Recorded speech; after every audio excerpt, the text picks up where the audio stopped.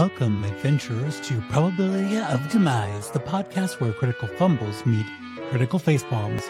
Join us as we delve into the darkest dungeons, slay the stupidest gremlins, and roll enough ones to make a beholder weep.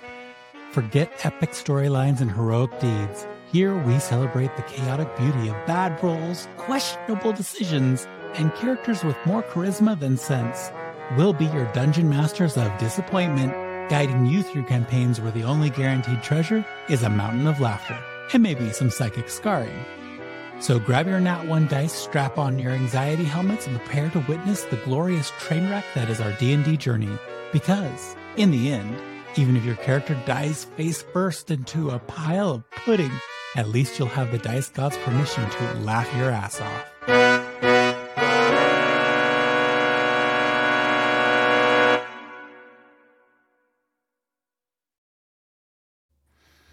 Welcome to Probability of Demise, new campaign! Hey!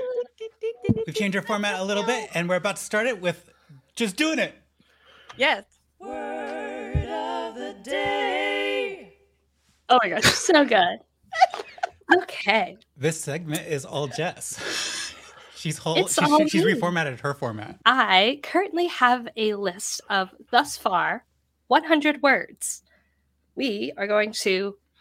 I am going to roll this magical D100, and whatever it lands on will be the word we are choosing to learn about today.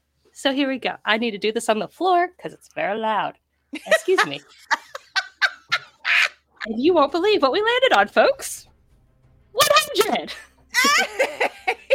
It's a good sign for our new campaign. Lucky. So, today's word of the day is... I just had a little bit of a question while you're looking for this word, and you don't have to do anything, but is your 100 words the ones that are the hardest for you to pronounce, or the ones the hardest for you to pronounce? Neither. It's all Completely flibbly random. flabbled. Wait, what was that word? Okay. Flibbly flabbled is number 61. These are true words, folks. All right. As opposed to false words. Today's word of the day, number 100, is salient, which is most noticeable or important. And using this in a sentence, the salient points of the argument were emphasized to drive home the key message. That was your word of the day. Thank you. Brought to you by this D100. And the floor. Normally, what would And the follow floor.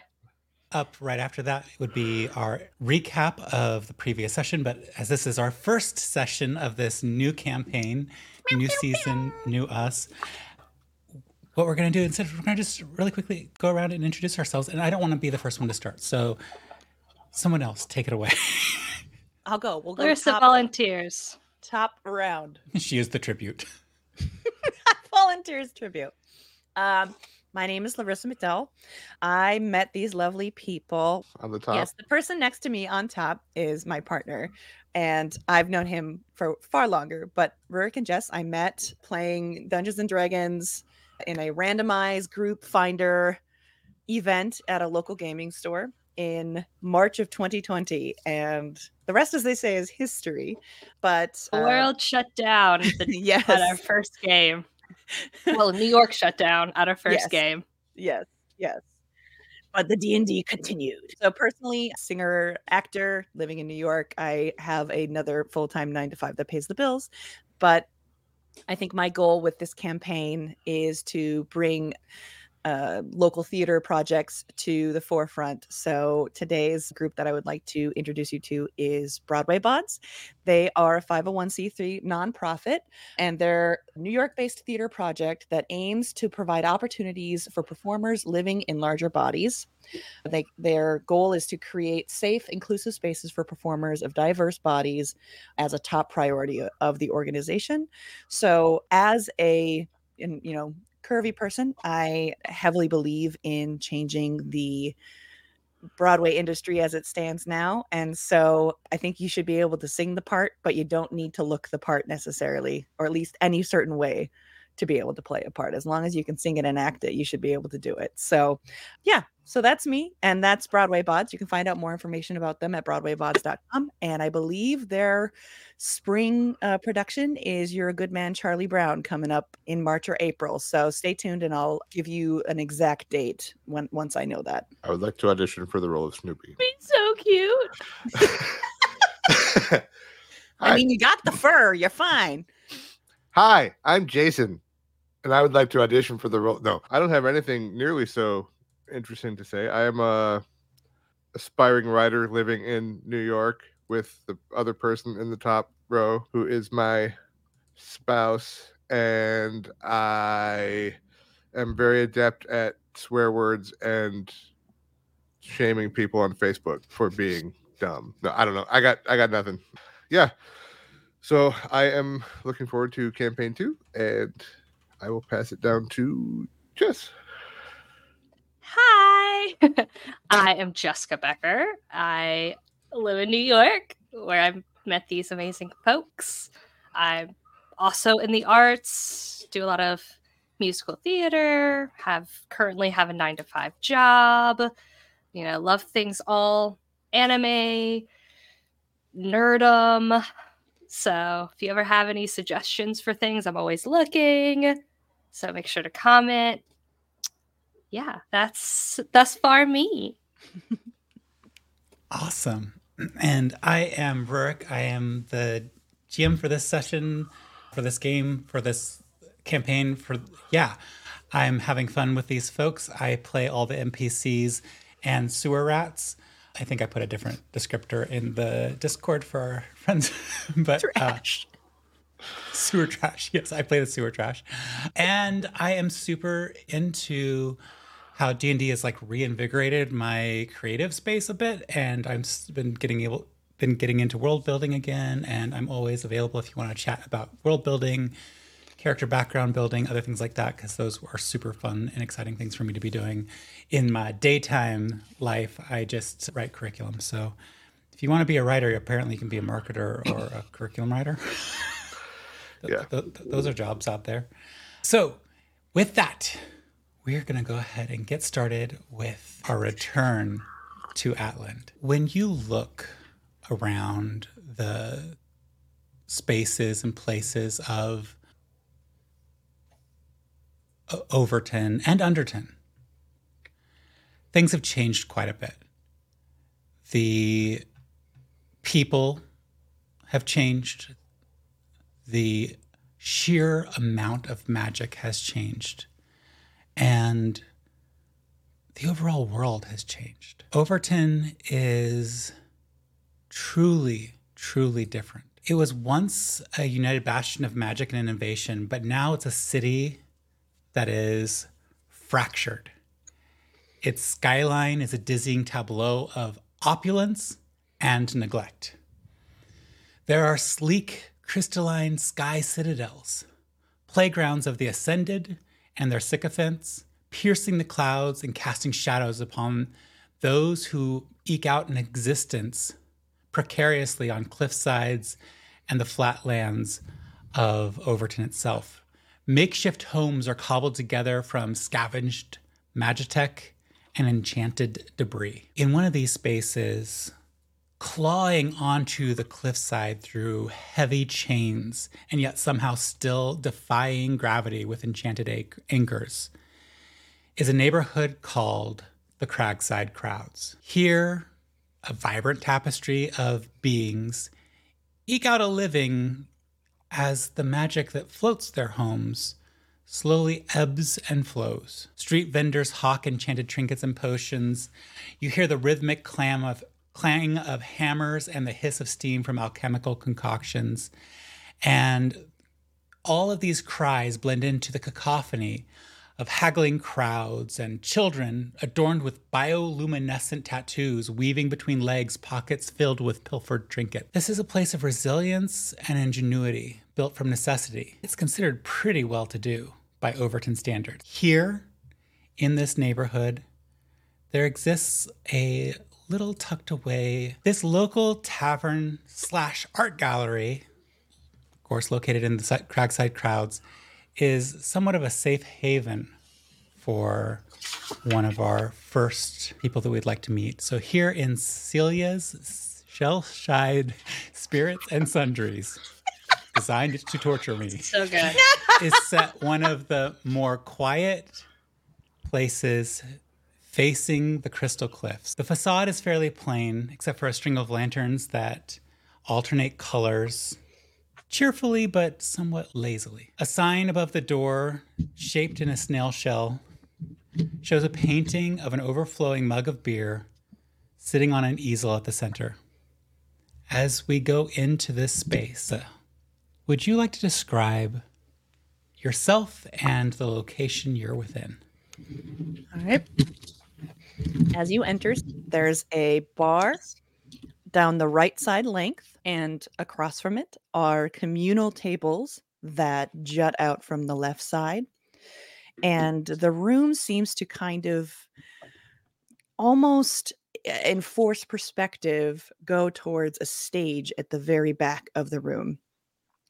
The lighting is very limited, predominantly to allow the stage to have as much natural lighting as possible. At one of those communal tables, you'll see someone wearing an unassuming overcloak with the hood pulled up, but as she moves, to take a sip of her wine and, maybe reach across the table for some salt, you see a flash of bright red, satin, silk, touches of gold, touches of purple, but only the quickest of glances. As you are sitting there enjoying your drink, taking your time over your beverages, you hear a whisper of paper, and a piece of parchment appears just under your hand. I just cast a quick sidelong glance to see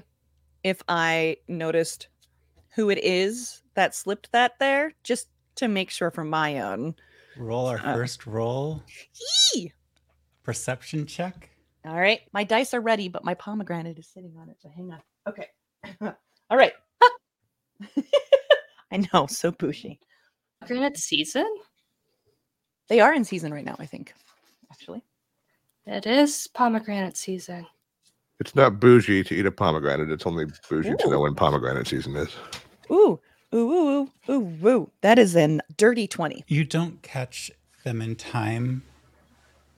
Ooh, sneaky. The fact that they snuck up to you is kind of a surprise. You do catch just sight of someone slipping out the window, small in stature, and a blue tattoo at their wrist, as that's the last thing you see as they let go at a window that drops over nothing. Interesting.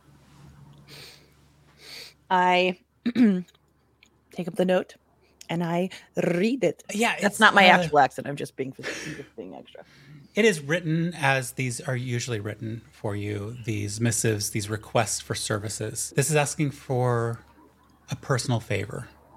It comes from a client, not for your advertised services, but for those services that are less advertised. And reading through and decoding the script of this, you come to understand that this would be a very different type of request. It's not one of your typical things. I would love for you, since you're holding this note, to roll an investigation check. Investigation! I didn't make an audio for that. Oh no. Why am I muted?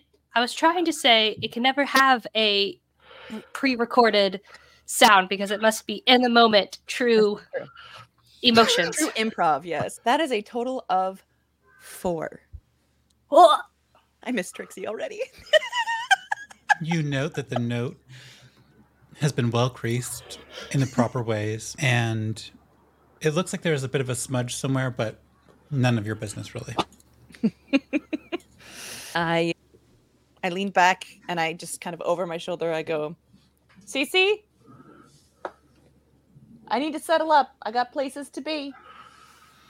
I got you, honey. I have to say, the stew was particularly good today. Did we add enough saffron? Yes, and the sage just really complimented it. So, my compliments. All right, we got yous. Hey, you coming for the gallery opening, right? Of course. I think the Craigside crowds. Craigside crowds might be like Red Hook. I'm not sure from the accent. Maybe there's a lobster place. Okay, as you head on out, I'm going to shift our camera angles. A different location, different place. The sounds up above are very similar, but they are coming from up above. There's the clangs, there's the hawking of wares, but there's an intensity here that is not the same as it is in other places. And here in the Whispering Bazaar, bustling marketplace where there's whispers of ancient artifacts and enchanted goods are just there and available to be purchased. We can hear the voice of Kasim as he's yelling out at various passerbys trying to garner their attention, but it's a little muffled. It's a little muffled because his stall is open. It's an open stall, just like most of the stalls in the Whispering Bazaar. Below, he does have a basement that he sublet to our friend Jess. Would you describe yourself and this location that you're in and give us your character's name? All right. So, I guess sort of envisioning as this camera is coming in, you see a very dimly lit, dusty basement with lots of gears whirling and some what maybe look like potions or weird vials bubbling. You see someone hunched over a table, hair wild, pulled back, very curly, bright white with some pink ends. Just someone going about mumbling under their breath, a few curse words here and there, things being thrown and grabbed as you see this bright green tiefling who is constantly trying to get her unkept hair out of her face, out of her 3 sets of horns that sort of go around her face, with these big goggles with many little magnifying glasses on, as she's working on her most recent invention, as she aspires to be one of the best artificers around. And this is young Seraphina. Seraphina, what have you been working on this day? What has you in the... Right now, she's trying to figure out a new tool that she hasn't fully thought through all the way. Part of her process is to just start grabbing things and putting them together to see what she makes, to see how she can make that thing work. She never truly goes in with a plan. She sort of develops as she goes. And this is evident in your workshop. As you look around, there are some interesting magical items about. There's a broom in the corner. You named it the broom of stubborn sweeping because it keeps cleaning the same spot over and over again, regardless of how clean it actually is. There are some a little bit more useful tools like the Amulet of Awkward Compliments.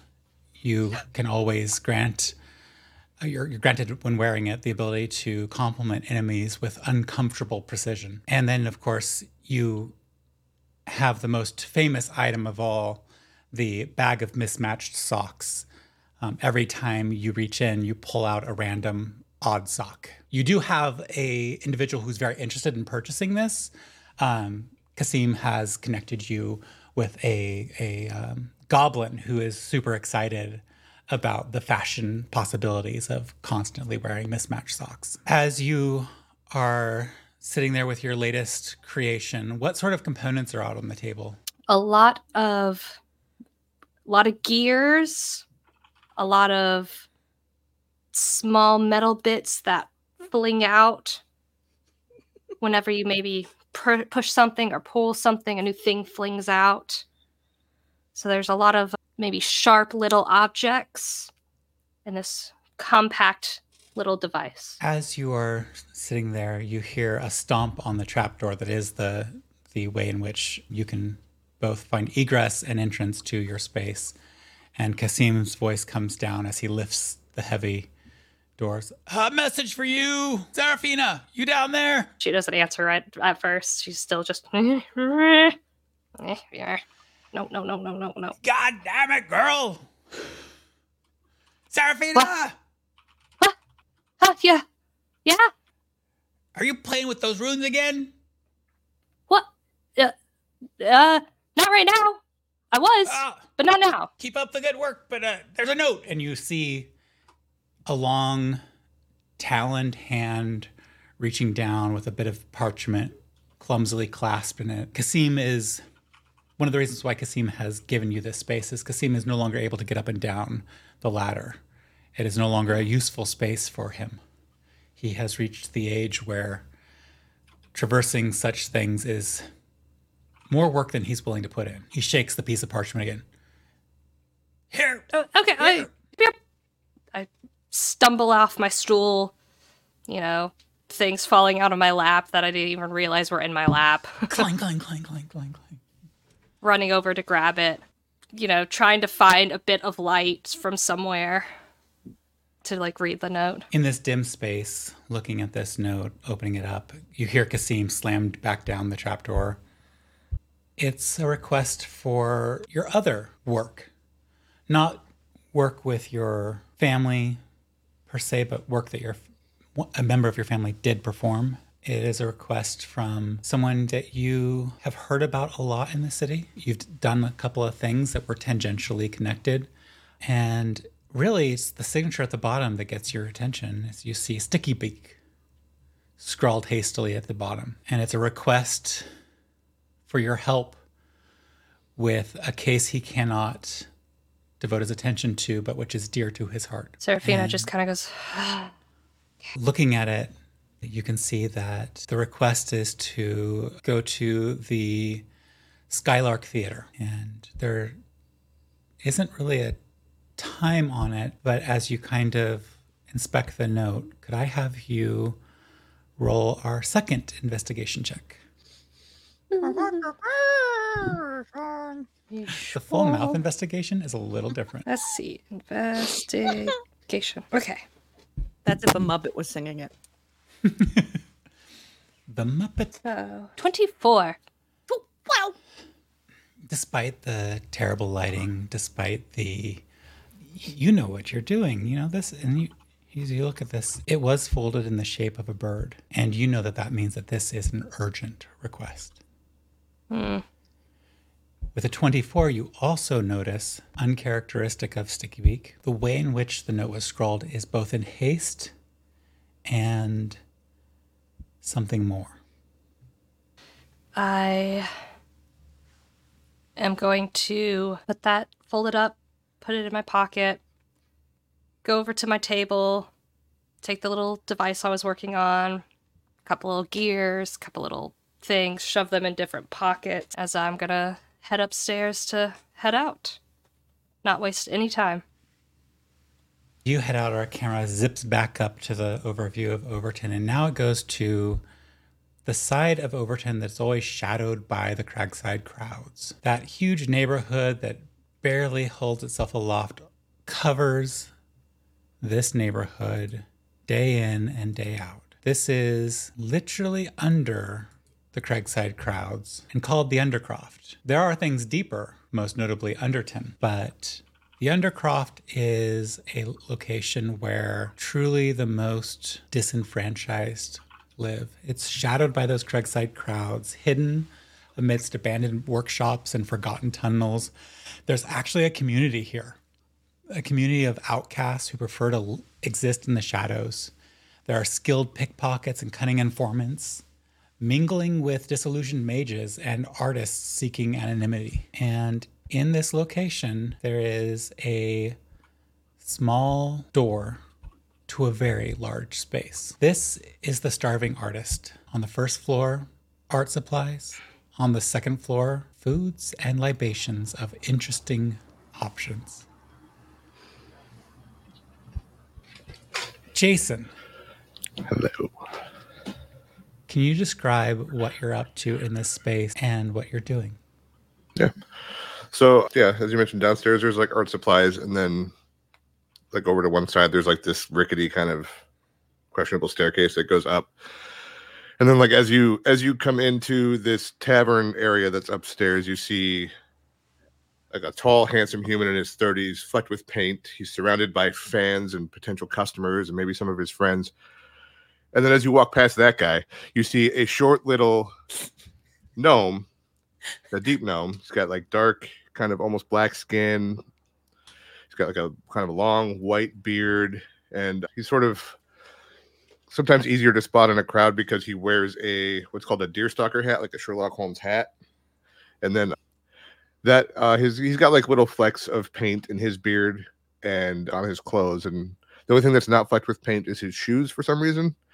But yeah, he's about 3 feet tall. He's sitting. This is a place that primarily caters to like humans and elves and like people of a taller size. So he's like sitting up on like a stool made for humans, with a mug of beer made for humans, just kind of at the end of the bar, like in his regular seat, and he just like working his way through his mug that he gets every week on this day when he comes in for his art supplies, and just chilling out.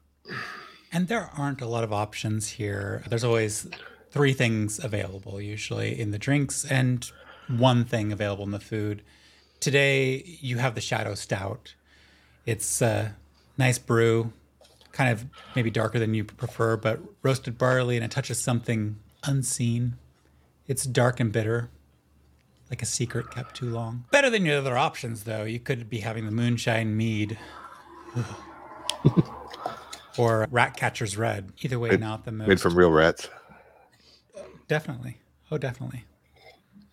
Also very successful at warding off pests and unwanted memories. Your food options today. Could you roll a d4 and subtract 1? I rolled a 1, so 0. There's no food available today. Huh. Which is probably the best outcome one could hope for, because without food available, the smells are much more reduced. You've had the Hunter's Hodgepodge, which is probably the best thing that they have. It's usually a hearty mix of rabbit and mushrooms and mystery. A seasoning with a hint of smoke from forgotten tunnels. You've had the clam chowder. It's rich, infused with briny whispers of Undercroft's hidden waterways. You've avoided the artist's mistake successfully, despite its name. That concoction of leftover vegetables and spilled paints is surprisingly surprisingly tasty, but it also can change your outlook on life quite significantly. As you're sitting there enjoying your beverage, there are 2 large windows that look out over the alleyway. And from this angle where you're sitting, they look directly into the building that is mere inches from the building you're in. So you don't see much until there's a tiny little bird-like thing that catches your attention because it's making a racket. The artist, getting his sycophants to fawn over them even more, is clearly involved and distracted, and you're the only one who can make out and see this small little bird poking at the window again and again. I'm gonna like crawl down from the stool and then just like go over to the window and like look at the bird more closely. As you get closer, you see that it is a messenger.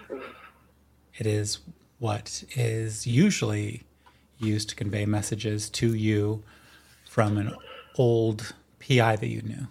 Well, maybe when you knew them, at first they were less a PI to you, but more of an informant. Informant that skirted the law fairly successfully, had a decent reputation, but back in those days, you didn't view anybody who wasn't part of officialdom as that legit, maybe. I am going to open the window and like hold out my hand for the bird.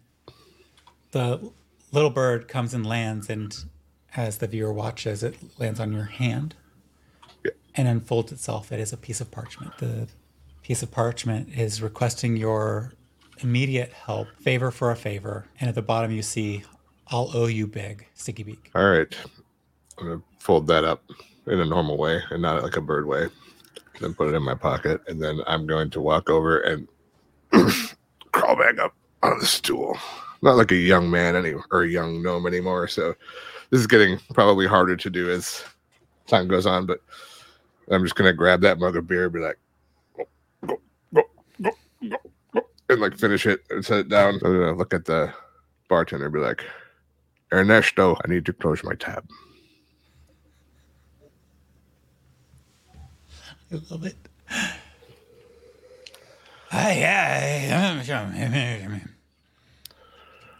From behind Ernesto, you hear a brighter, clearer voice speak up. Oh, Dad, I caught one. And a young girl comes up behind Ernesto, holding a spear that has skewered some sort of rodentia. A hunter's hot flush tonight it is.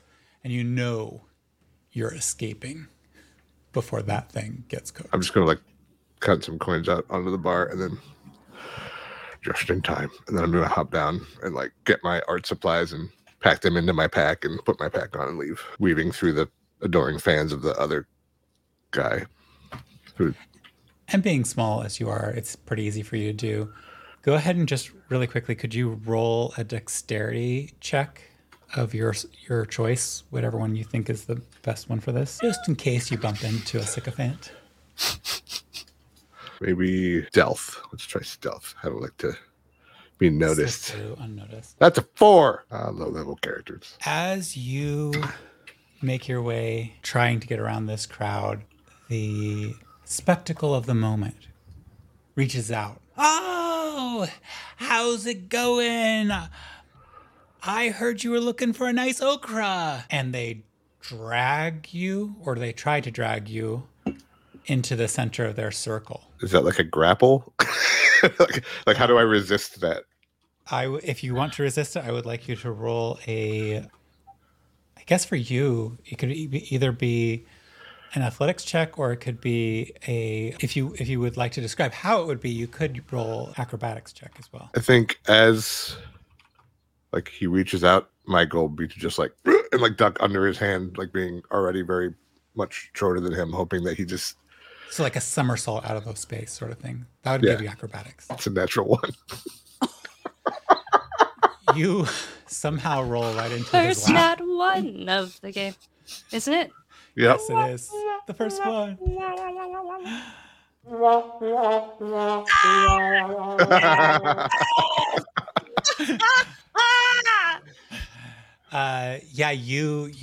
You fall right into his lap somehow. You're not sure how this happened, but you're sitting in his lap and he goes, buddy. And he kind of hug shakes you. I was just telling my friends here, and you're now currently grappled. In the most awkward way I can imagine. Like a child on Santa's lap. You need some extra greens? You're always looking for those greens and browns. What can I do for you? I know that you do your own thing and you just come in here occasionally for the pieces, but you know what? I have just finished this piece and I kind of went purples, all purples and yellows and purples. So I have extra pigments if you would like to, I do buy the fancier stuff, so if you're feeling a little down, he's an up and coming artist. Yeah. I suppose if you don't need them, I suppose I could take them from you. Oh, great. You know what, friends, I need to go. I need to take my friend here. We're going to go back over to my place and we're going to go get him hooked up with some new pigments. How about I actually have to be somewhere. So how about I just send someone to pick them up from you later so you don't have to leave your friends. Oh, that is so kind of you. But I would, and I would like you to roll a charisma persuasion check. With your rolls so far, I'm kind of curious. Yeah, I think this dice is done for today. That's a 2, so... The dunce chair for that dice. That's a 5. Oh, nothing of it. We're going to go. Actually, why don't we all go and we can have drinks at my place? And trapped in the crowd, currently grappled. You and this entire crowd make your way downstairs. This and is out why the I don't door. come into town. That gives us some information about what's going to happen. All of you are trying to make your way to, well, some of you know that you're trying to make your way somewhere. Larissa, how do you say your character's name? Ulua. Ulua. Accent on the Lu. Closed out her tab and has stepped out into the street. How does Ulua usually proceed when asked to do some work? Which work? Side work or side work? The private work, the non-public work. Well, she has a bit of a reputation, not a bad one, just notoriety for her day job, we'll call it. And so when she is trying to move around, let me make sure I'm using this word right. It's not the word of the day, but yes, surreptitiously. She keeps a little makeup kit in her handbag, and she just dresses herself down a little bit. She makes sure that her cloak is clasped nice and firmly so that, her standard wear isn't necessarily as visible as she moves around, and her hair is tucked back underneath the cloak, so it's not, and she just, she tries to match the pace of the crowd, so she's not in any particular hurry. She doesn't want to bring attention to her pace. So as she works her way from the Cragside crowds to I'm heading to the theater. You didn't roll successfully on that check. Well, I was assuming it would say where. No, it didn't say where? Okay. Your stuff is usually very encoded, and in this case, there was a little bit of a problem. Okay.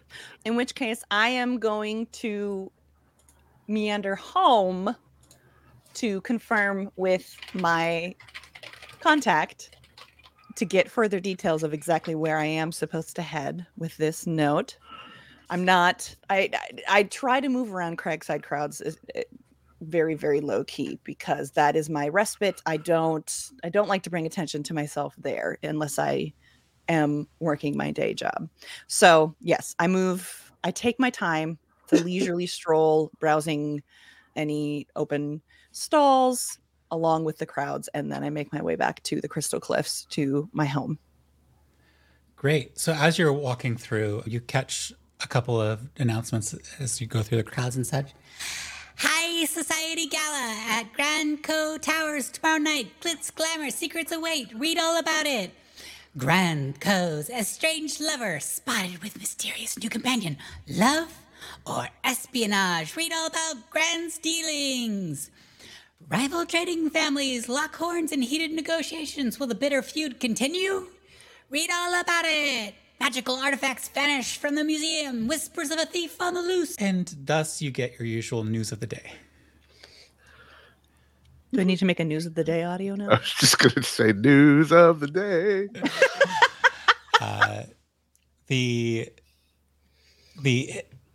There's a lot of things focused on the Grand family right now. It is their season. It is the season when they kind of turn all out.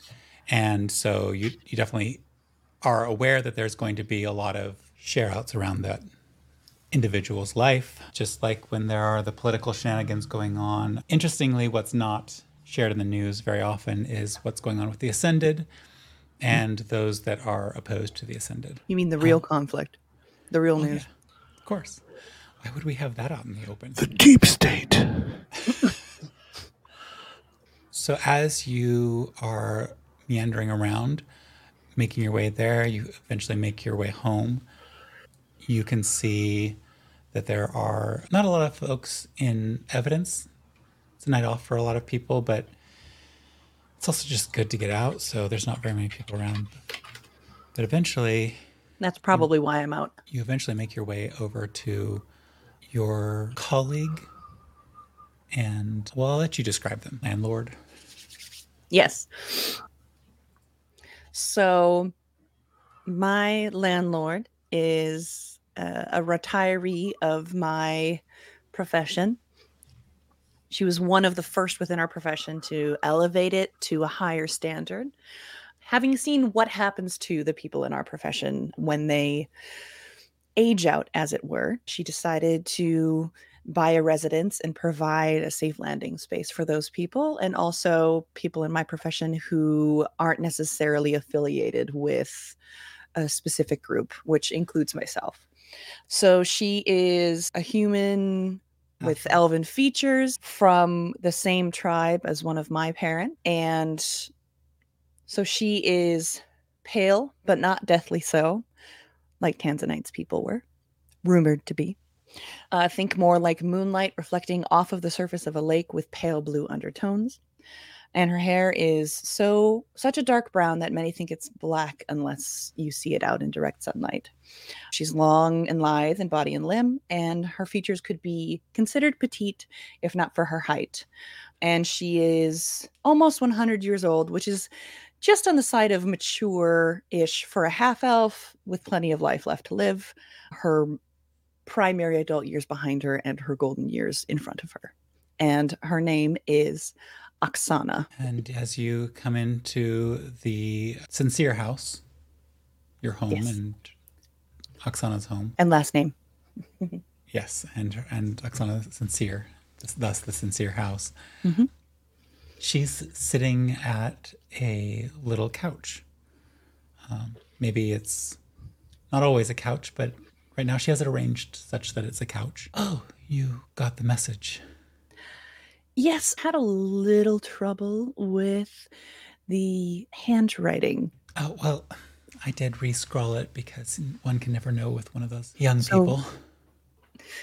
Where am I headed? Oh.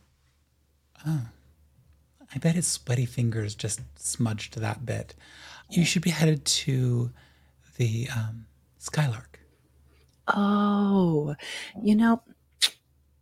I thought, I misread it. That's my fault. I must have had a little bit too much wine this morning. But, Well, are you okay to go there, or of should- course. Of Okay. course. Yeah. It was such a strange, it just, It's a personal request, and you were personally requested. It's not the client's typical. yeah, that's, and we're sure it's credible and not, It was I'm delivered in the familiar. usual way, and she gestures, and you can see the unfolded original document, which you can see at a quick glance, since she said the usual way, is a origami shape that has been unfolded. Okay. All right. Well, he hasn't steered us wrong this far, right? I think he's taken a personal joy in your work. Your last bit of work gave our friend some notoriety that they have been using quite successfully to expand their business. Well, as long as it's for the good. Satisfied client and for the betterment of our world. Seems like we're on the right track so far. All right. I guess I'll make my way there then. Since I'm going back out, is there anything you want me to pick up? Oh, well, since you are going to the district, to the strip, do you remember Ellen's Nut Shop? Yeah. Maybe you could pick up some of my favorites. Okay. How much are we talking? Like niblets or? Just do it as your last thing. You know I like them hot. Okay. All right. And with that, you're on your way, or? Yep. So this gives us is it gives us your arrival order. Serafina, you are first to the Skylark Theater. You were the closest there to begin with. You can see that there is some heavy presence of the watch here, although they don't seem to be all that committed and they're letting people through. At some point, there was a large crowd gathered, but now that crowd has dispersed, and you can still see the remnants of the crowd, and you can hear whispers of conversation as folks move away from the Skylark Theater. What are some of the whispers saying? Roll a perception check as you're trying to listen in? Are you trying to listen in like obviously, or are you asking? No, her attention is definitely appears to be like still kind of like messing with that little box. So it looks like she's focused on that, but really she's like, listening. Okay, so it's eavesdropping. Yeah, go ahead and roll Yeah. that perception check. Perception. Okay. Not great. She's more invested than she thinks she is in her box. 7. We love a box. Yeah, there's a little spring that twisting out of control every time you start leaning a little bit towards, your attention can't wax and wane like that and get the project working successfully. And as you make your way into the theater, having been passed through by the constables and members of the watch that are here, you enter fairly easily, but you don't have much clue about what was being said. You come into the theater space. You may never have been into this particular theater, but it is a fairly large performance venue. The single floor is slightly sloped, and it looks into a stage with a small, narrow orchestra pit. And you can see many members of the orchestra have already packed up their things and have moved out.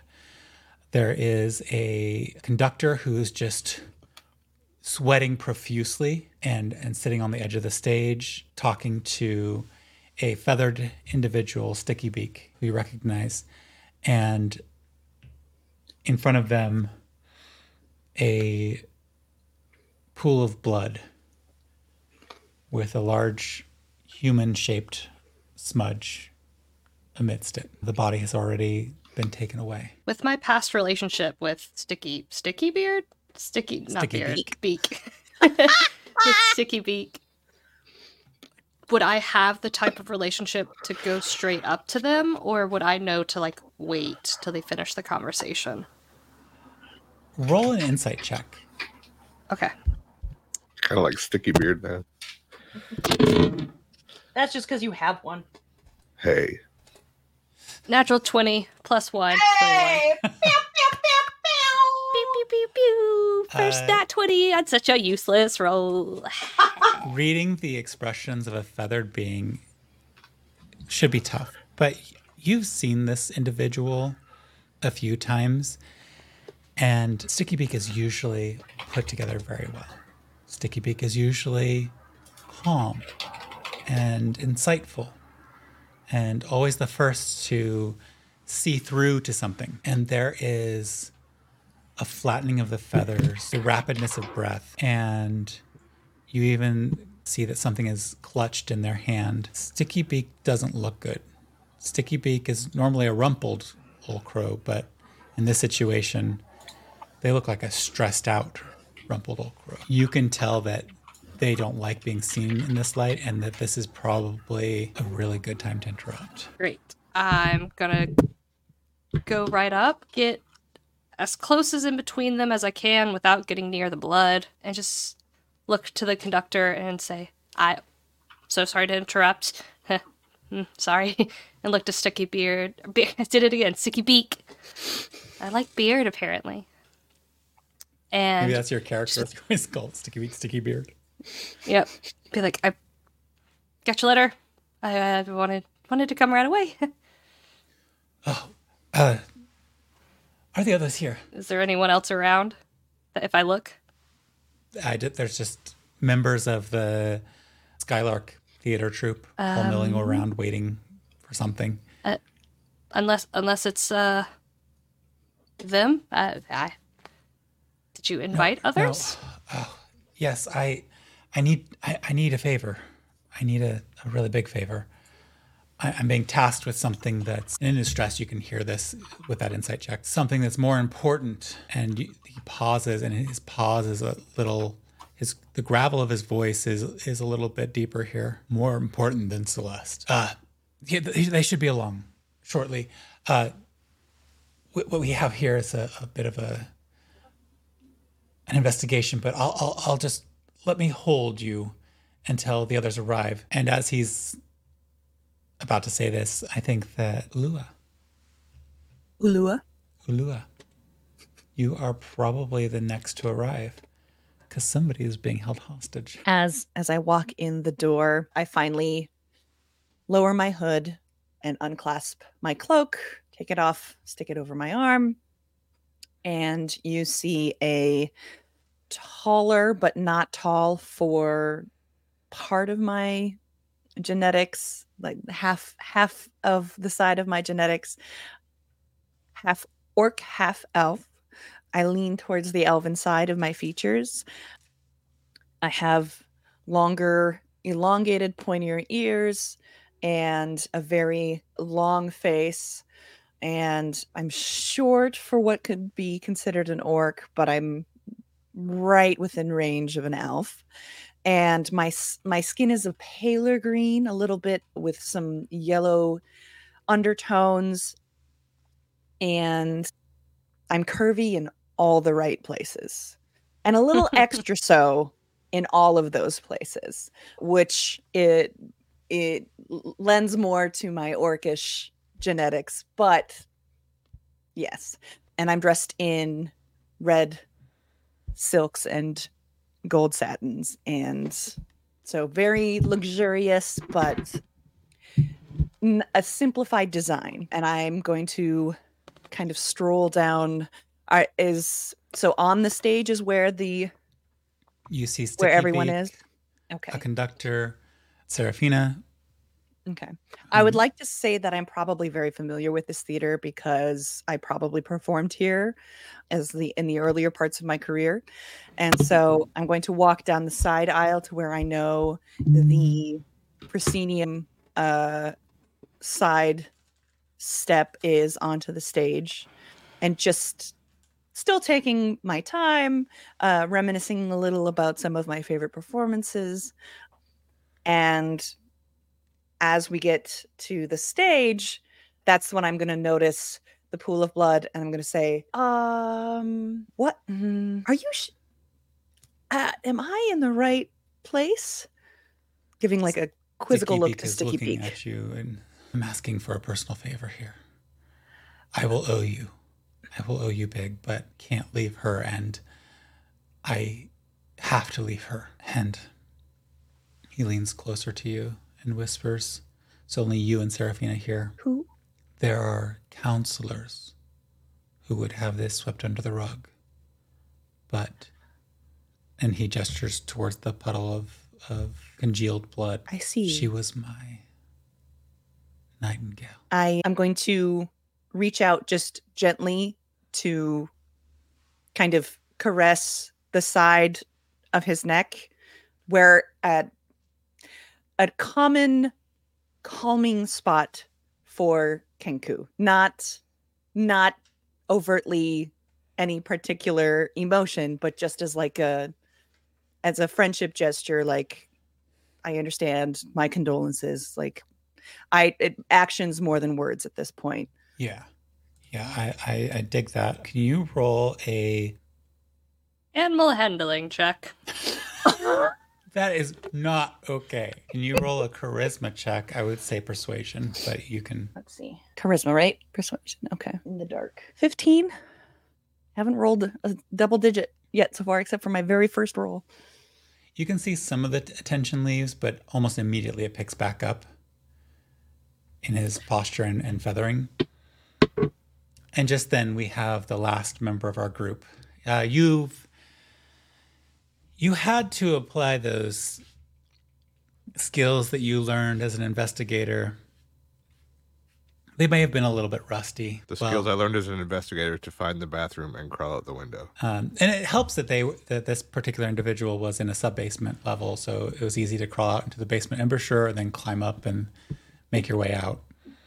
Easy, except if you're 3'4", but you know. You've arrived. And you how do you enter, or is there anything you're looking for? I'm going to, there was nothing in the note about why, right? Just No. Come here? Okay. So yeah, I'll just walk in and then I'm going to survey the scene from the entrance to see what I can see. Okay, go ahead and roll a perception check. 13. You can see that members of the theater company are the only ones left. There is a knot of 3 members of the watch no one that you know personally, but you would know them by sight and reputation. And you have a feeling they would know you as well. Go ahead and roll an insight check if you would like to know more about your relationship with them. But if you're fine without that, you can ignore. 16. They were associated with someone in your past who you definitely see them as being in the pocket of others. Whether they are or not may not be true, but your suspicions lean that way. Okay, and then I see Sticky Beak down by the stage with the maestro and all that. Okay. So I will kind of eyeball the watch members and then just like walking with my staff like down to the stage. Yeah, all three of you are gathered now, and Sticky Beak stands up as he sees you three. He's like, I need your help, and I think the three of you have what is needed to do this. It is going to, I will, personal favor. Could I see the blood and stuff when I was coming in? Like, yeah, you see the blood on the stage. I'm just going to look at him and be like, I would ask if you're staying out of trouble, but, and just like gesture to the pool of blood. Well, not my trouble, but let me tell you the story. And Sticky Beak proceeds to share the story of what has occurred this night. The spotlights, once her celestial halo, now glared down like vengeful eyes. Celeste Nightingale, Skylark Theater's brightest songbird, lay crumpled in the orchestra pit. A tragic aria silenced mid-note. Her scarlet gown, usually a torrent of passion, pooled limply around her, stained not with stage makeup, but with a deeper, more final crimson. A ripple of gasps, muffled by sequin and champagne foam, echoed through the theater's velvet-trimmed maw. Above, the diamond-dusted chandelier quivered, casting fractured diamonds onto the scene. The conductor, his baton frozen mid-swing, resembled a petrified maestro conducting a symphony of shock. Sticky Beak, perched on the edge of their seat, like a rumpled crow, surveyed the tableau with beady, calculating eyes. The air hung heavy with the scent of fear and stale gin, punctuated by the discordant hum of overturned sheet music and the frantic rustle of silk skirts. Sticky Beak ruffled their feathers, a nervous habit, and hopped down from the chair and up onto the stage. The floorboards creaked under their weight, a mournful counterpoint to the orchestra's stunned silence. Edging closer to Celeste, her alabaster stage marred by a single cruel slash of crimson across her throat. A fortune cookie, which Sticky Beak holds out to you as he relays the story, lay clutched in her porcelain hand, a cruel symbol of fate's fickle finger. Its message, the highest note shall sing no more. It seemed to mock the gilded tragedy before him. Sticky Beak tapped it with their beak, a sardonic grin twisting their feathered face. Well, Canary, it seems you sang your swan song a little early tonight. Who gets to write the curtain call of this little opera of death? Glancing around, taking in the petrified audience, the whispering cast huddled in the wings, and the single bead of sweat trickling down the conductor's temple. A shiver ran down Sticky Beak's spine. A tingle of excitement amidst the grim tableau. This was a mystery with enough twists and turns to make a feather-brained bird like Sticky Beak dizzy.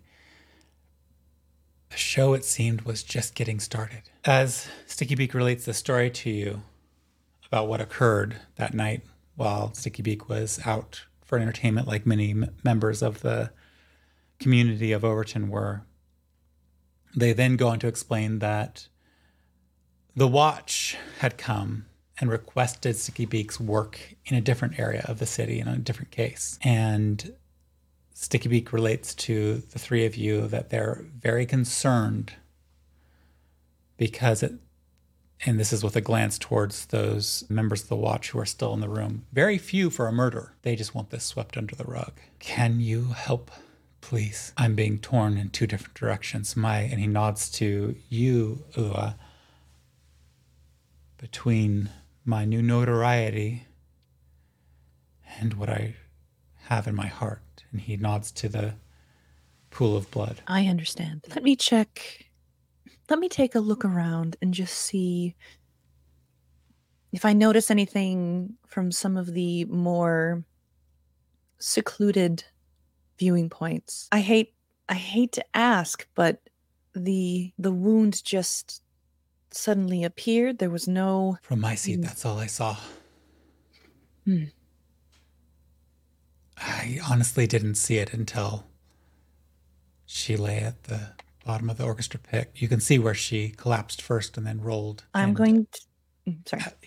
As he points, you can see that there's the pool of blood, that it's been very obvious, but then there's another shallower pool of blood. I'm going to go up to what I assume there are probably some box seats, or at least I would like to check those out. And I would also like to check I can't remember what they're called, if there's anything across the top box, across the top. Yeah. Great. So you're kind of casing the overall space. Yeah, just looking for anything that may have been disturbed as someone left in a hurry, or as I reach each spot, kind of seeing the vantage point and seeing, how much of the audience I can see from that spot, whether I'm visible or, I'm assuming Sticky Peak probably indicated where his seat was. So I'm going to see if I can see that. Sticky Peak was front row, Joe, in it. Close to the orchestra pit as they could be. Go ahead and roll an investigation check. I'll come back to you because it's going to take you a while to kind of like navigate. Investigation. It'll take you a moment to navigate the space. Gus or Serafina, either of you have any immediate reactions, questions, things you're trying to do? I'm going to go into the mode of my previous job. And I'm going to say, I need the names of all audience members, cast, crew, anybody that was here. I need history as much as you can give me on the victim. And I need to look around. Has this area been cordoned off? Are people coming and going? Has the scene been disturbed? Is this exactly how it was? Sticky Beak nods to you and says, I have to go. The conductor here, Graham, is trusted. He has the most to lose by this. He can fill you in, but I can tell you this, and he's whispering this now to you. This wasn't handled properly. The watch showed up and then left. Kind of say back to him quietly, like, given who remains from the watch, I'm hardly surprised. Council stooges and ascendant followers. Was the conductor's name Bram? Like Graham. B-R-A-M? Graham. Like Graham? Candy Graham. Serafina and Sticky Beak looks like For they're my brain. getting ready to leave. For my brain, you had said that there was like a slash to her throat. Is that what you said? Yeah. Okay. The body is not here, but that's Yeah. what was described to you through the storytelling. Perfect. Just as Sticky Beak is leaving, I'll just say, go where they're telling you to go. We will. We'll look here and we'll be in touch. If we could, and he kind of glances again over at the members of the watch that are there. If we could meet at your brother's office when you have more news. You and me, or those people as well? Trust them. They're good at what they do. What do they do? What your brother did. And he hands you 3 sheets of paper. Oh, okay. Thank you. And you know these These sheets of paper are the type that can be folded into a flying shape of some sort and go to whoever you whisper to them before tossing them like a paper airplane. Yep. I definitely remember how to fold these. Yep, not a problem at all. We got this. I know what I'm doing. I owe the 3 of you. And Where- he kind of looks up, like at this point, Ulu has gone up one of the gantries and is checking things out. I trust you all, and thank you. And he walks up the passageway between the seats, and as he walks up, the 3 members of the watch nod to him and turn and follow him out, leaving behind the space to you all, which back in your day, Gus, should never have happened. I'm guessing you redirect your questions to the orchestral director. Yeah, I'll go over to him and be like, who took the body? The watch people, it's all happened so fast. I was talking to a lieutenant or something, and then I turned around and she was gone. Do you know the lieutenant's name? Lieutenant? Oh, what are we gonna do? There's no way we could. Oh my God, Celeste. I think it was Jane. Sorry, this is not good. This is not good. Oh my gosh. It's okay. I understand this is a difficult time for you. Well, I mean, it's important to get as many details as we can while things are still fresh. So please look at me. Yeah. Yes. Please take a deep breath. Count to 5. Breath in. Count to 5. Let it out. 1, 2, 3, 4, 5, and breathe out. Okay. Okay. Celeste was about to do her aria, and there was a flash of something. It was out of the corner of my eye. I was focused on the pit, and then she was in the pit, and then there was everybody screamed, yells. The feathered fellow he came up, and then the theater there was yelling, screaming, and then the theater was empty, and then I just sat there and I watched him. He picked out the cookie, and he gestures to the cookie that has been left where Sticky Beak was standing. I called for the stage manager. Couldn't find the stage manager. The stage manager should have been able to we should have kept the people here. And then I sent one of the runners to find the watch, and then they came, and then Councilman. I don't know the council. The councilman came in and said a couple of words to one of the watch members. The lieutenant was talking to me, and then Hold on. Which council member? I don't know. I don't. Why would council members come here? Why would they be here? Why would they? Who is Celeste? Do you know about her family, her friends, her associations? Oh, Celeste. I mean, we're her family. We're before we came here. I mean, we've had a good run. We've had 5-6 years here. We've become like we are the Skylark, and this is that she was the Skylark. She was the nightingale of the Skylark. And now, I mean, we came from gosh, it's been so many years. We were traveling. We were doing shows on the road. I don't know. Okay. As the Graham, right? I'm assuming this isn't necessarily a quiet exchange. It's now that there's nobody here, he's speaking up a little bit more loudly. There are other members of the cast and everything. He's not speaking loudly enough for them to hear. Okay. And since you're up in the higher spaces, you might catch whispers of what he's saying, but he's not being. And it is a theater space, so there is a bit of projection that happens. Can I just tell if he's upset? Visibly upset. Okay. No roll. Am I within 60 feet? Yes. Okay. I would like to cast Calm Emotions, but I want to center the point to where essentially he's at the edge of it, and the gnome he's speaking to is not included in the circle, but as much of the rest of the orchestra are as well, just to make things a little easier for everyone. And I'm just after I cast it, I'm just going to kind of sweetly call out, just stay calm, everyone. We will each be with you shortly. We want to hear everything you have to share with us. Please have a seat. and know that we're going to take care of all of this.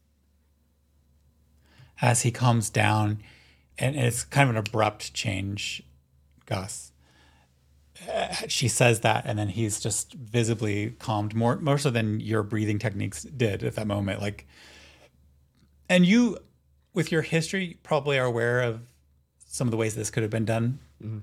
But as he takes a moment, he's okay. So, the council shouldn't have been here. There's no reason for them to have been here. And then, unless they have been after us. We've been after you in what way? Speaking truth to power isn't always the brightest move, but we thought we were being a little bit more cryptic than this. The message silencing of your show is not our show, so to speak, but we have members who go below, and as he says below, his eyes drop down, but in the way that most people in Overton know to mean Underton. And we also work down there. Some of us, a small group of us. What do you do down there exactly? Roll a persuasion check with disadvantage. It's not looking good. 7. We perform for those in need of a good time. And that message, that's one of the songs from Celeste's repertoire. Well, it's not a song, it's a lyric. I'm going to turn to Seraphina and be like, could you get that cookie and message and just put them somewhere safe? Yep. Definitely can do that. Plenty of pockets. I have. Yep. Seraphina collects the evidence. While I'm grabbing that, can I also get a little, just like, sample of the blood? Yeah, looked a vial of that. I'm sure you, of all people, have a vial on your person. Yes. It's always those interesting little bits and pieces for your work. Yeah. So yeah, I'll collect that, put it somewhere safe in one of my very many pockets. Collect that vial. I also want to look around to see if there's any animals, like little mice, rats, as well. And that's all I want to do at the moment. Roll a perception check. Perception.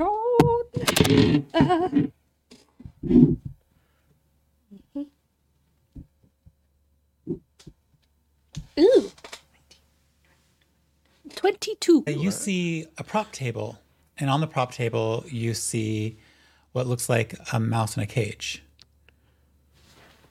All right. And as you walk over to that prop table, what I can say to you is that you get there and there is a prop missing. As prop tables often are, it is well labeled. And there is a dagger missing. Dagger is missing. Very good. Told you I knew what I was doing. She goes over to the mouse. I would like to cast Detect Magic. As you cast Detect Magic, what is the range on your Detect Magic? 5 miles. No, 30 feet. If only. It covers the stage, a bit of the backstage area, and there's a glow all about you. As you're used to living in this town, there's always a glow. Out in your home area, there wouldn't be as much of a glow. But you're used to the city glow. And as you release the spell, can you describe to me what that looks like? Yeah, actually, for me, I'm going to grab my staff and unscrew the magnifying glass, and then I will cast Detect Magic, but like through the magnifying glass, like where I look, that's where I see. Okay. So yeah, in this 30-foot space, as you peer through, you can see many of the props are aglow with magic. The stage itself is aglow with magic. There's another glow up above. Ulua, can you roll your investigation check if you haven't already? I did. It was a 15. As a 15. Okay, great. You've found a few things as you've gone through, Ulua. You've found a ledger, and it was kind of tucked up at the gantry area, and you can see that there's a name written on the outside of it. And as you see Gus's eyes go to something that Gus sees, you also, following his line of sight, see the object, and it is a dagger that both of you are seeing. Gus, you can see that this dagger is wrapped in illusion magic. So can I look at the ledger to see what the name is? Yeah, as you look on the outside of the ledger, you see simply written on the top of it, Grundon, stage manager. Got it. As I follow the gnome's line of sight, I am going to say, just, slightly elevated voice, but not shouting as to alarm anyone. I think I see what you're seeing. Shall I retrieve it? Yes, please be careful not to leave your fingerprints or otherwise magic auras, such and such, on it, if you can. Well, I don't know about the second part, but the first I can certainly manage. I have silks to spare. You did. I don't see what y'all are seeing, but I do have a lot of gloves if you need some gloves. I pull out just like a random strip of silk. And you're like, I should be all right, but if I run out, I will certainly let you know. Thank you. Okay. And I'm not saying that like condescendingly. I'm being earnest. I will take some gloves if you have to spare. Oh, yeah. I look at the rat, the mouse, I go, I'm coming back for you. And I'm going to run and give him some gloves. Do they fit? I have bigger, or I guess smaller ones? Do you need smaller ones? Is that rude? These are Do fine, they fit? thank you. Yes. Okay. Is that rude? As she goes to talk to the mouse and she gets the dagger, like, I'm going to just, like, take some time, think if there's anything else you feel like we should know.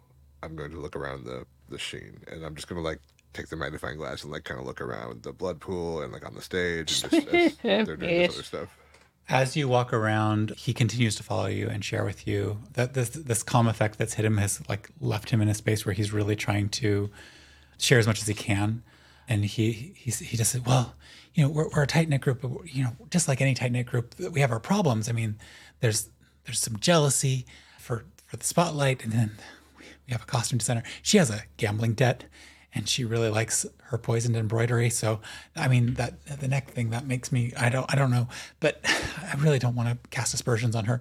And then we have the backup singers. They're just, I mean, well, and he kind of just keeps verbal vomiting all the little bits and pieces and secrets of the troupe. Who does she owe? Who did Celeste owe for her gambling debts? No, not Celeste. The costume designer has some gambling debts, and she, because it's the neck thing, right? And she has a thing for. She has a penchant for poison jewelry and embroidery, and he keeps just spinning his wheels and sharing all these, like, details about the other members of the troupe. Okay. Does he say anything about, like, somebody who would be, like, jealous, would want the lead role? Yeah, he does. He shares several of, like, pretty much every single name of a female singer. He comes up with some reason why they might be jealous. Could you write down their names and how to contact them for us? And Oh, also, yes. I mean, we all live here, so that's how to contact us. But yeah. Oh my gosh, I might live with a killer. do you know if any of those people have connections to people on the council, to the council's children, to siblings? I mean, we're not They from might be here. The only They might person be dating or otherwise engaged. No. None of our. I mean, we're all from outside the city originally. I mean, I guess people could have made friends, but the only people who are locals are, like, the stagehands and our manager. I see. What's the stage manager's name? Grund. I mean, I think he's got some sort of ascended uncle or something like that. They own the building. That's why he has the job. Nepotism in this business in town. Not surprising. You gathered the dagger. Are you still looking through the ledger? I was going. So, is it large? Is it something I can pick up and carry with me? Oh yeah, it's totally Okay, I'm going to. Slightly bigger than a small folio. It's a dagger, but it's like Thor's hammer. You cannot pick it up. No, not the dagger, the ledger. Oh, it's dagger. Whosoever picks up this book shall gain the powers of Thor. Mm-hmm. So I'm going to, as I have the ledger in one arm, I've wrapped my hand in silk and used it to pick up the dagger, and I'm just kind of holding it like gingerly but firmly in order, and I'm so as to not try to impress any of my natural presence on it. And I'm going to make my way down back to the gnome, and I'm just going to hold out the dagger and say, here you are. My name is Schniffel. You can call me Gush. Take it. Thank you. God, Ulua. Nice to meet you. Likewise. I found this up above, and it belongs to the stage manager. I think he might be worth speaking to. I tend to have a way with people, but if you want to accompany me, I'm more than happy to speak to him together. Yes, I think that's a good idea based on what the maestro here has been telling me. Okay. And the other, where I heard her off her gloves, but I don't see where she went after that. She's by the prop table. As you both turn towards the prop table, take a moment to pause there. Serafina, you're with the rat. What are you doing? I wanted to. I gotta remember how it actually works. So let me see. How to play D&D. Let's see. The fun thing is everybody's rolled back from level 20 characters to these low-level characters, and it's like the joy of a new character plus the, oh yeah. I can't do that yet. Oh yeah, maybe a 12 is still good now. Yeah. So as I was saying before, Serafina has a lot of horns. So to explain them a little bit more, there's two little ones like right here. She has two that are about here that spiral. So they like, but they go like back and up a little. The one on her right is broken at the tip. And then the last one is sort of from like, kind of like headphones. They kind of like start here and they wrap around and they stop about here-ish. And they're all covered in like little dangly bits and jewels, and they're all prettified, as well as her hair is just all tangled up in it as well. But one of the gems that she has a little rune on it, and I grab it and I touch it so that I can speak with the mouse rat for speak with animals. You cast speak with animals. And I go on the table like this, and I go, hello. Oh, shit. Oh. Is that you? Hi. That's me. You speak rat? For right now. Holy shit. Oh. You have a fun vocabulary. Oh, fucking yeah. A rat. I mean, I got a good gig here, so I'm not really going to spoil it. So if I need to stop cussing, I'll stop cussing. I didn't realize you could speak rat, so No. You totally tell me can. what I fucking should do and shouldn't and shit. Nope. Damn. You like it here? Oh, yeah, bitch. That's great.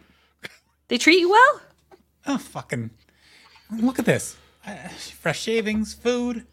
Who couldn't fucking love it? The bath, not so much a fan of, but hey. Well, you can't smell bad. Hey, well, since you're doing great, I'll let you stay. I'll let you be. You didn't by any chance, like, see anything weird? See anyone? Because you're always here on the prop table, right? Mostly, yeah. And I know that people, when they do this type of things, they kind of have a set way of doing it. They do it the same way every time. Oh yeah. Was anything different this time?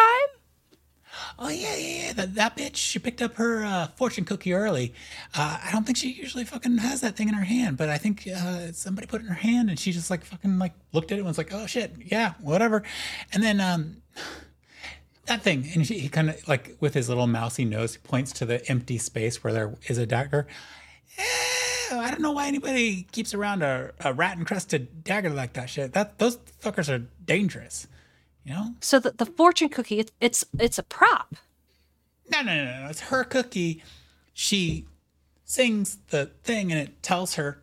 Well, anyways, if you sing it right, like she does, it tells you shit. The cookie tells you stuff.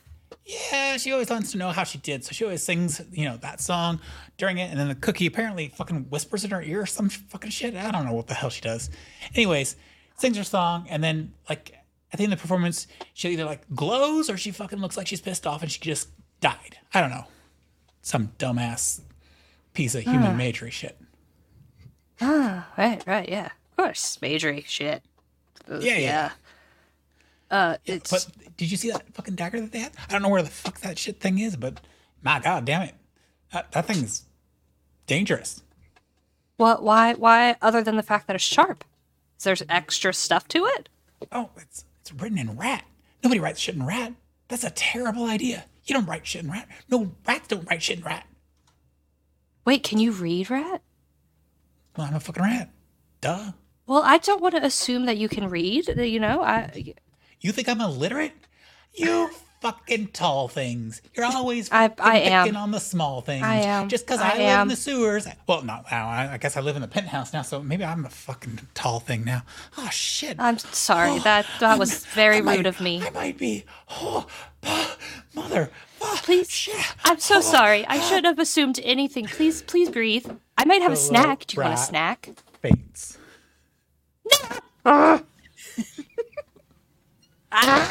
I'm going to pick the cage up and I'm going to bring it over to everyone. And I'll be like, this rat, the dagger you found, the dagger has rat on it and he can read it. But he fainted because I was rude and assumed things I shouldn't have assumed. Seraphina, anyone you hear... fix it? You hear whispered. Oh, fuck. I don't think she believes I fainted. She fucking brought me over to these fuckers. Oh, shit. Oh, you're not. Oh, hi. No, I'm dead. Hi. Dead. Died. No. You killed me. Murder. No. You're a very Murderous good bitch. actor. I see why they hired you to be a part of their show. The rat is playing possum. Yeah, he is. I'm not a fucking possum. You tell that fucking little giant monster of a fucker. I am a rat. I am a distinguished member of the rat dynasty. That little bitch. Rat died. He says that you're a bitch and that he is a rat, not a possum, and he's a very distinguished rat from the rat dynasty, Mr. Rat. I don't know. I'm fucking making shit up as I fucking do. I'm a rat. He's certainly not making shit up as he goes. God damn right. I like you. Well, You're my bitch. Oh. Very well. Is that good? I don't know. Ratty Highness. Sure. What does the dagger say exactly? Do you mind reading it, and then I can let them know what it says? Because I assume you two don't read rat. I don't read rat. You don't read rat. You speak rat. Are you illiterate? Were you? I am. Making fun of me because you I am. the one who's fucking illiterate. Ugh, Yes. typical. I put my own issues onto you, and I do apologize. Will you help us, Typical. please? You're as bad as that stage manager. What's wrong with this stage manager? Nothing. I know. I don't know. I don't know. And Louis' ears pick What? up. But what? No, I thought I was your bitch. I mean, you're my bitch, but like, the dude cut the tail off the last one with my job. I ain't fucking touching this shit. Well, I won't read let the- him I'll cut read your tail dagger, off. But that's it. I'm reading your dagger. That's it. Okay. Read the dagger. And then I lean over to them and I'm like, there's something wrong with that stage manager. He says. Its little Seems to nose be the twitches. common thread. There's also something fucking wrong with the costume designer. You know, she tried to embroider something for me. I'm a freaking rat. What the hell is it? And that says, with Can you turn it a little bit to the side? Hey, short bitch. Short bitch. Short bitch. I think Turn it that's this you. way. I'm sorry. I'm just translating. He's asking you to turn it. God damn it. These people are idiots. Why is he spinning How's around? that? You're gonna make me sick, you Stop dumbass. spinning it, he says. You're going to make him sick. And then a mean word. Oh, turn it slower. So, All right, okay, yeah. It's like a. I want that dagger. Well, I can't hold it, but like it's a dagger to turn you invisible. Is it like a spell that you say so that you can become that, or is it directions? Is it? Rat is not exactly the foremost of complex languages, so it's just it's some fuckery about you hold it, I sneak around, and then when you sneak around, it knows your intent, and then it whoosh, you're invisible. Okay. And I'm gonna hand the rat. Dumbass Excuse me, very pretty lady. Can you hold the cage for a moment? You're gonna put me in that? She's pretty. Just for a second, because I want to see. Not pretty. Look at her. Where's her He thinks fur? you're very pretty, just like I do. Can you hold him? Of course. Would I have some very, very well aged cheese for a snack? Would you like any? Hey, he has cheese. She has cheese. You want it? Cheese, cheap and good. Yeah. Bring it. Okay. Yeah. He'd like it.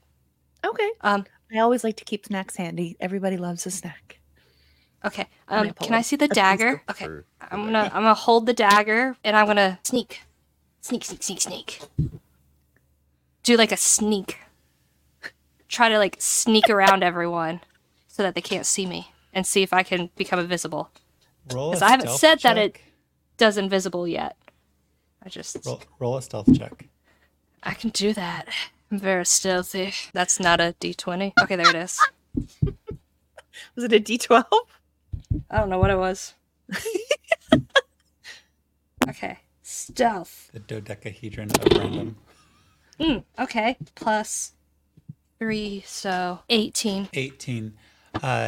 You utilizing your abilities, getting around things and being a little bit able to Thinking of my brother. channeling your brother. What is your intent while you're trying to sneak?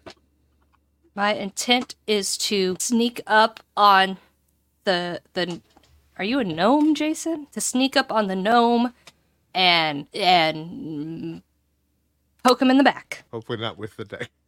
Not with the dagger. As you sneak up on the gnome to poke him in the back, you feel the dagger start to feed from your intent, but then you feel it halt and you do not turn invisible. And you hear a voice in your head say, "No blood, no love." And that was in my head. Can I think in my head?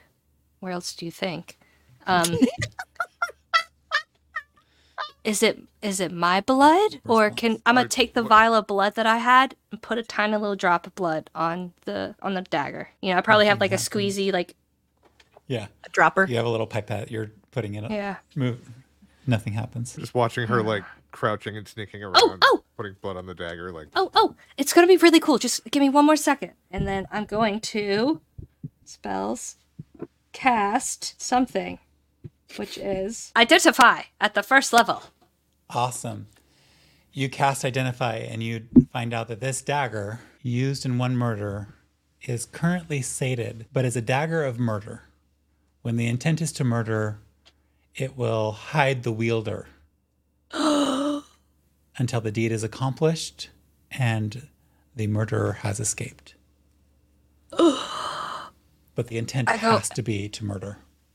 Oh my gosh, I go and I give it back to the gnome. I go, thank you very much. You can have that back, kind sir. There you go.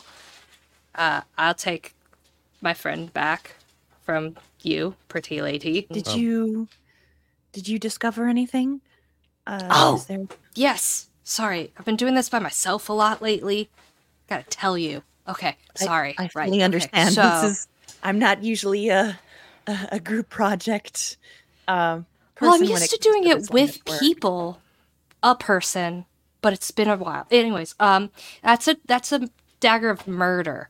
So if your intent when you're holding it is to kill, it's going to make you invisible until you have done the deed and gotten away. That's what that is. Well, that's oddly Explains specific. And how the murder was committed. I'm gonna like wrap this thing up real good and like put it in my bag. I'm going to just kind of saunter, but not like in a overtly sexual way. Just that's kind of my natural walk over. Just Yes. go shake your ass. No, just Just think saunter. think like Victor in Miss Congeniality. Look at me, I'm floating. Like You sashay away. no, sachet is different. Sachet is definitely more hippie. I'm going to walk over, approach the conductor, and say, I noticed there's and they mentioned a stage manager. Grundon, is he here? I haven't been able to find him. He should be here. I don't know what I'm going to do. We're going to get shut down. The council's going to take us out. I'm sure they know. I'm sure that's not going to happen. Does he live around here? Is there somewhere that he's most likely to be if we want to find him to see if he saw anything? Yeah, I'm sure he's part of the community. I think he actually doesn't live here. He lives between here and the Hall of Council buildings. Sublets or has a room with one of those bigger houses over that direction. All right. Do you happen to have an address? Yeah. It's Lord of the Inquiry's house. I'm assuming you know where that is because they don't do addresses so much at that residence area. Correct. Not that I'm aware of. This has been very helpful. Thank you. And as one performer to another, I can assure you that our kind always bounce back. And even if you don't perform here, there will always be a place to perform. And if you need a space to, maybe for a temporary performance, maybe for in between shows to promote your next project, you should certainly check out Celia's Spirits and Sundries in, what is it, Craigside Crowds? I can never remember how to say it. Yes. Craigside Crowds. She's always she always opens up her stage to anyone looking to promote their art. So you just let her know Ulua sent you and she'll get you set up. Yeah. Well, I gotta figure out this whole thing is put us all out of sorts. So we'll figure it out. I guess I gotta of clean course and reassure the cast. So if you need me, I'll be here. I mean, where else would we go? Thank you for everything, Graham. You've been extremely helpful. And she just kind of just under the chin, kind of like reassuring. Do I know her from somewhere? As he starts to leave, can I be like, oh, the rat! You can't just leave him here by himself. You don't want to be left here, do you? He kind of turns to look at you for a moment. Just put him back in his cage. And then you hear the rat go, I mean, are they going out of business here? Are they dead? Are they failing? Is this bullshit No, over? I just don't know do you just live on the prop table? Is that where you just stay? Well, yeah. I mean, unless they make me take a bath, and that shit sucks. So. Oh, okay. My bad. Okay, I'll just put you back on the prop table then. I'm gonna go put him back on the prop table. He's got. I just didn't want you to leave him. Chunk of your cheese, and he's like been sniffing it but not eating it, just eyeing you warily. As she goes to put him back, I'm just gonna say, before we leave, you said he mentioned something about the stage manager. Is there anything else that he has to share or that he thinks we should know? I think he's next. Right. He might be next on our list to visit. To go talk to. Do you have a name, little friend? Not little. I mean, you're just littler to me. I didn't mean like you're small. Yeah. Big people, small problems, whatever. No, I don't have a name. I'm a rat. You don't have a name? Names. Do you want a name? No. How do I address you? My God. My God. Okay, got it. So, my God, you had mentioned that He's laughing at me. I'm Yeah, not keep really going, sure keep going. why. Okay, so, my God, you said that the stage manager, that he was mean or something? Yeah, he's mean. He's nasty old Why? asshole. I don't know. Whatever. People are always mean. They don't like rats. My God, you have to tell me. It's all good. It's all good. Oh man. I'm a rat bastard. I'm not totally sure what that means, but I'd love to hear more about the stage manager. Is he mean to you? You just hear cheeps of a rat. Dang it! I can't talk to him anymore. Oh, maybe. I mean, we could come back and visit him. But Well, if they end up moving house, we may not know where he ends up. Do you think we could borrow him? I Maybe? mean, he's a prop. You can't remove a prop from a prop table. I mean, I know I just did, but like I brought it back. I don't think the show will be going on without its star. So I mean, I would certainly like to ask permission. I wouldn't do so without. Yeah, I mean, we could go ask. Who's I going mean, to go he ask likes it permission, and here? I'll just have whoever it is roll a persuasion check. I mean, I'm happy to. I understand that, working in the stage, that normally it's the stage manager in charge of the props, but since he's not here, I'm assuming the conductor may be the next in line in terms of seniority hierarchy. I don't. Can't think of the word. You said you are in this world. You'd know more than I do. I just know it's a prop table. I'm just going to can I just borrow just quickly? Borrow him? What? What do you want? Oh, him? Yeah, Yes. yeah. He's in the cage. You should go for it. You don't like the cheap? I can maybe try to find a different one. That's just my favorite, but everyone's tastes differ. And I just kind of gingerly walk over back to Graham and I go, "I'm so sorry to bother you. I know you have a million things on your mind. I just have one more question. It seems your prop rat may have some more useful information for us. And I know that sounds silly, but every being has eyes and a memory and can speak in their own way. And so You want would to it- borrow the rat? yes, we Roll a just we persuasion don't check. dim lighting. 19? Cool. Well, Take the rat. Take the rat. You're a rat now. All okay. right, folks, let's gather together. And he's off getting his group together and trying to figure out a way to debrief the whole situation that's occurred. only question I have is when I was looking around the blood and stuff, was there any footprints or like anything like leading away? Roll an investigation check. Good thought. Hey,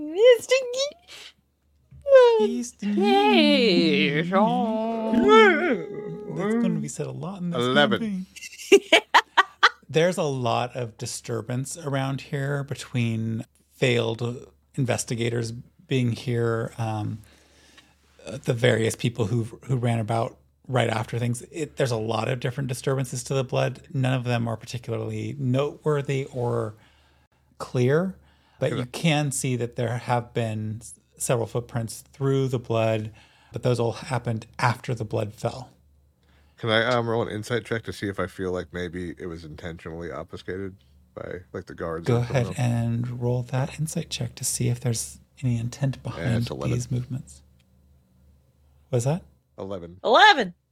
It's difficult to tell. 11! It could have been.